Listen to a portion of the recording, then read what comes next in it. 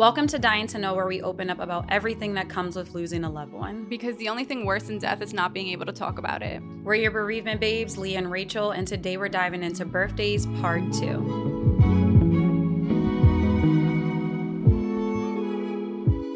Hi, Rach. Hey, Leah. How you doing today? I'm doing good. How are you? Good. I mean, it's kind of weird to ask you that we're in the same clothes, so it's just part 2 of the same episode. Part 2. Yes. So we're diving into birthdays, and this perspective is coming from us celebrating our birthdays without our dads being around. So for me, my dad died in June, and then my birthday was 10 months later.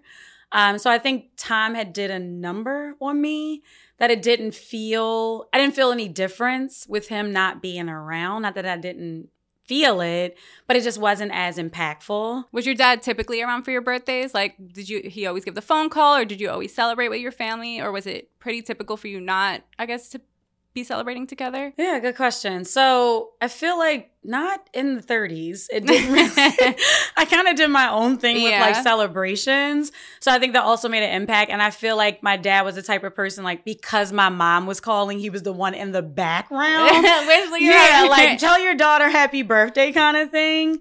So it wasn't as like deepful or as impactful. Like, I went to Miami that year. I was with a friend. We were on the beach, like, kind of doing my own thing there.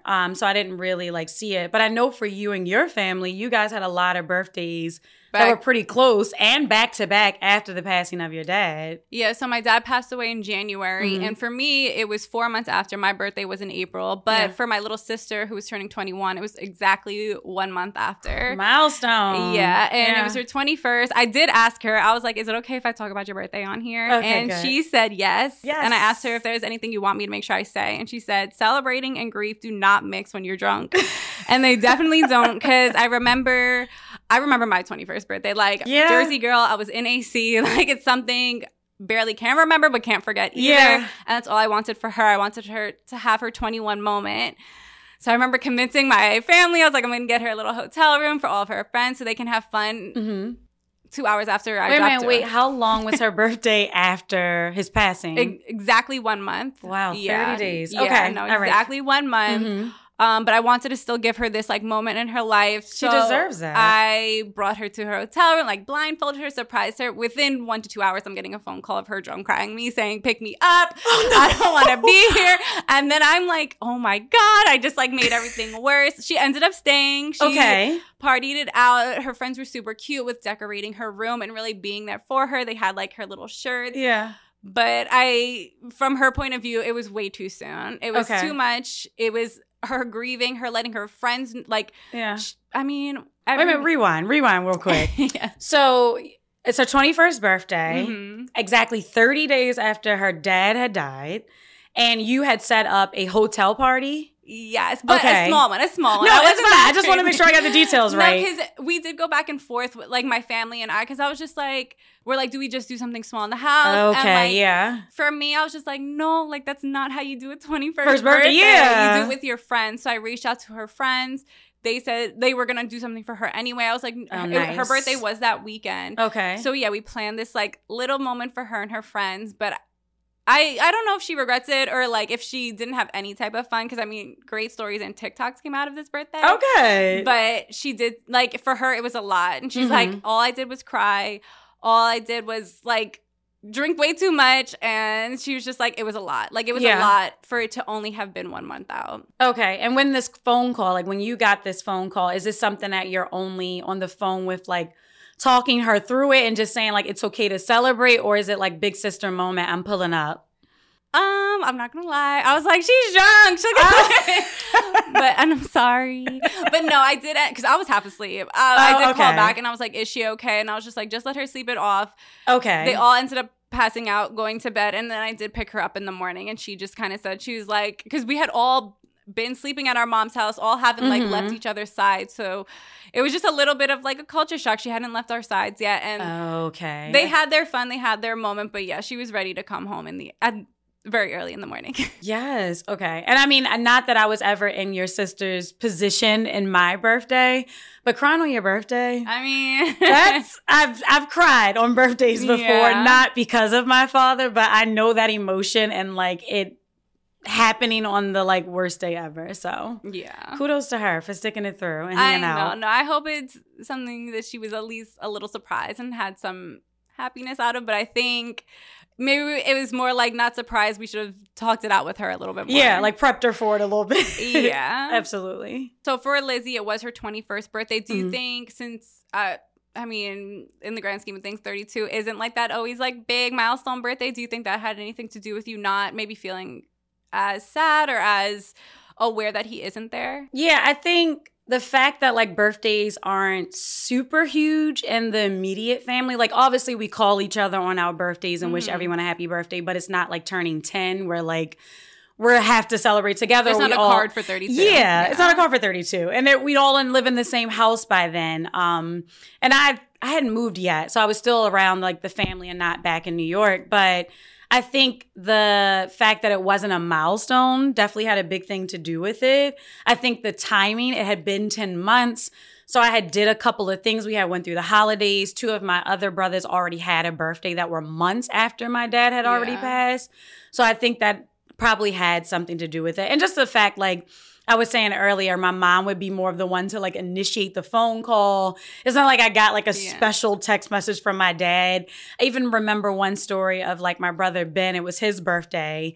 And I think he maybe had called my dad like days later or a couple days later after his birthday and was like, Daddy, I didn't hear from you. And he was like, boy, I know when you was born, I was there. Like, it was never like this big thing to make our birthdays a big deal. He was like, I cut umbilical cords. I raised you. I didn't need to like be there for your birthday. And then also I did travel too. And I love a beach. That's my like secret place. So I think those combinations of time had passed, it wasn't a milestone, and I had took myself away from where I was currently staying, that it probably helped ease it, that I didn't really connect with those emotions. But regarding your sister, your birthday was just like 3 months later after your dad had passed, and it was milestone for you too. No, it was my 30th birthday. It was very soon after. I don't know if it was a milestone as much that affected me. I got really lucky. My cousin took care of me like crazy, and she took me to Costa Rica. That we have our like little 30th traditions where we take each other somewhere. Oh, nice. So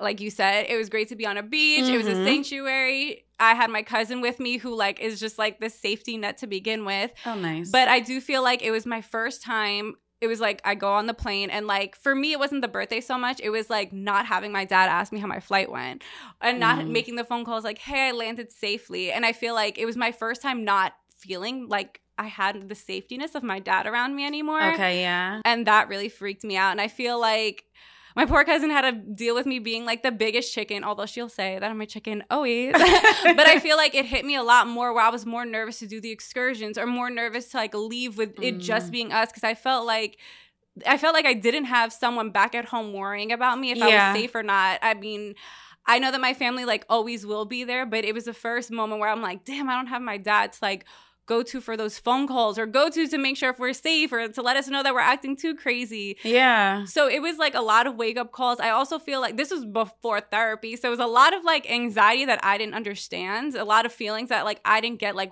what I was feeling because it was just everything everywhere all at once. And like I didn't know how to explain it otherwise. And I also didn't want to ruin any of my cousin's time either because like, I'm so sad. But still a vacation at the end of the day. Yeah. But I'm so grateful for everything she did for me and how much patience she had with me always and like forever. Yes. Shout out to her. Yeah. No, honestly though, shout out to her for really just like making my 30th birthday so special for how hard of a time it was like going through and like just making sure I still had the 30th birthday to like look back on and be so happy about. Yeah. And I think you make a really good point, which I didn't even connect the dots with. Like we are daughters who had great relationships with our fathers. Yeah. And being a girl, I know you're the oldest, I'm the youngest, like having a father is like that protector and the one who looks like, out no for one you. Cares if I live. And I mean, I texted my mom and everything, but it was always a phone call to my dad like, hey, like we got here, we're good, we're safe. And it was the first moment of like, oh my God, like this safety net is gone. Like I have to make sure I'm getting safe like by myself, it felt like. So I feel like it was definitely like I lost this like protector, this man that like always had my back for everything. Absolutely. Yeah. It was definitely like it was scary for a second. There was a lot of scary moments, but I'm glad I did everything. Like, we still did the 4-wheels. You feel like you kind of took a deep breath and really like lived in the moment and enjoyed yourself. And then had my cousin by my side to make sure if like we fell, we were falling together. Or if we're in the jungle, we're in it together. And like, it was just also like a reassurance that I still always have that person with me. Gotcha. And as much as I hate to say it, I had my bird moment on this trip where... What's a bird moment? You know how we're like, they're not birds or next... okay. I did have my bird moment where we landed and there was this like one bird that always just seemed to like be somewhere. And I'm like... That's your dad like following you through this process. I feel like, I know I'll eat those words in later episodes, but I do feel like I had my little mini bird moment on that trip. Gotcha. I really like that point you made, though, about girls and dads and protector. I never thought of that for a birthday. Nah. But I guess because he texted you, like, when you landed and stuff. Like, I feel like it wasn't the birthday. It wasn't even the fact that I was turning 30. It was the fact that, like, I don't have anyone who, like, wants to take care of... Like, I don't know. Like, I just didn't have, like, my dad. Like, that was the moment where I was like, I don't have my dad anymore. Like... Yeah. I mean, it's such a pivotal time in life, like, because it's like I'm starting a new decade, right? Like, you're ending your 20s, you're going into your 30s. You have a healthy relationship with your father, which they say is a girl's first love. Yeah. And our protector, you're not a married woman. So it was like, who else would be looking to make sure I land safely or I make it safely to where I'm going? So I see those little, like, reminders and what you were saying. Yeah, and I feel like that's when, and like, I feel like that's what my cousin is for me. Like, she is my like emergency contact. She's the one who like I go to for everything. So it was just like, it was like, thank God I had her to lean on because it was really fucking hard. And I also just not knowing like what anxiety was or what depression like truly is. I feel like it was hard as fuck. It was like so hard. So like, I'm just grateful that I had her to get me through everything on that trip. Absolutely. Very thankful for people who hold our hands through bereavement and grief. Yes.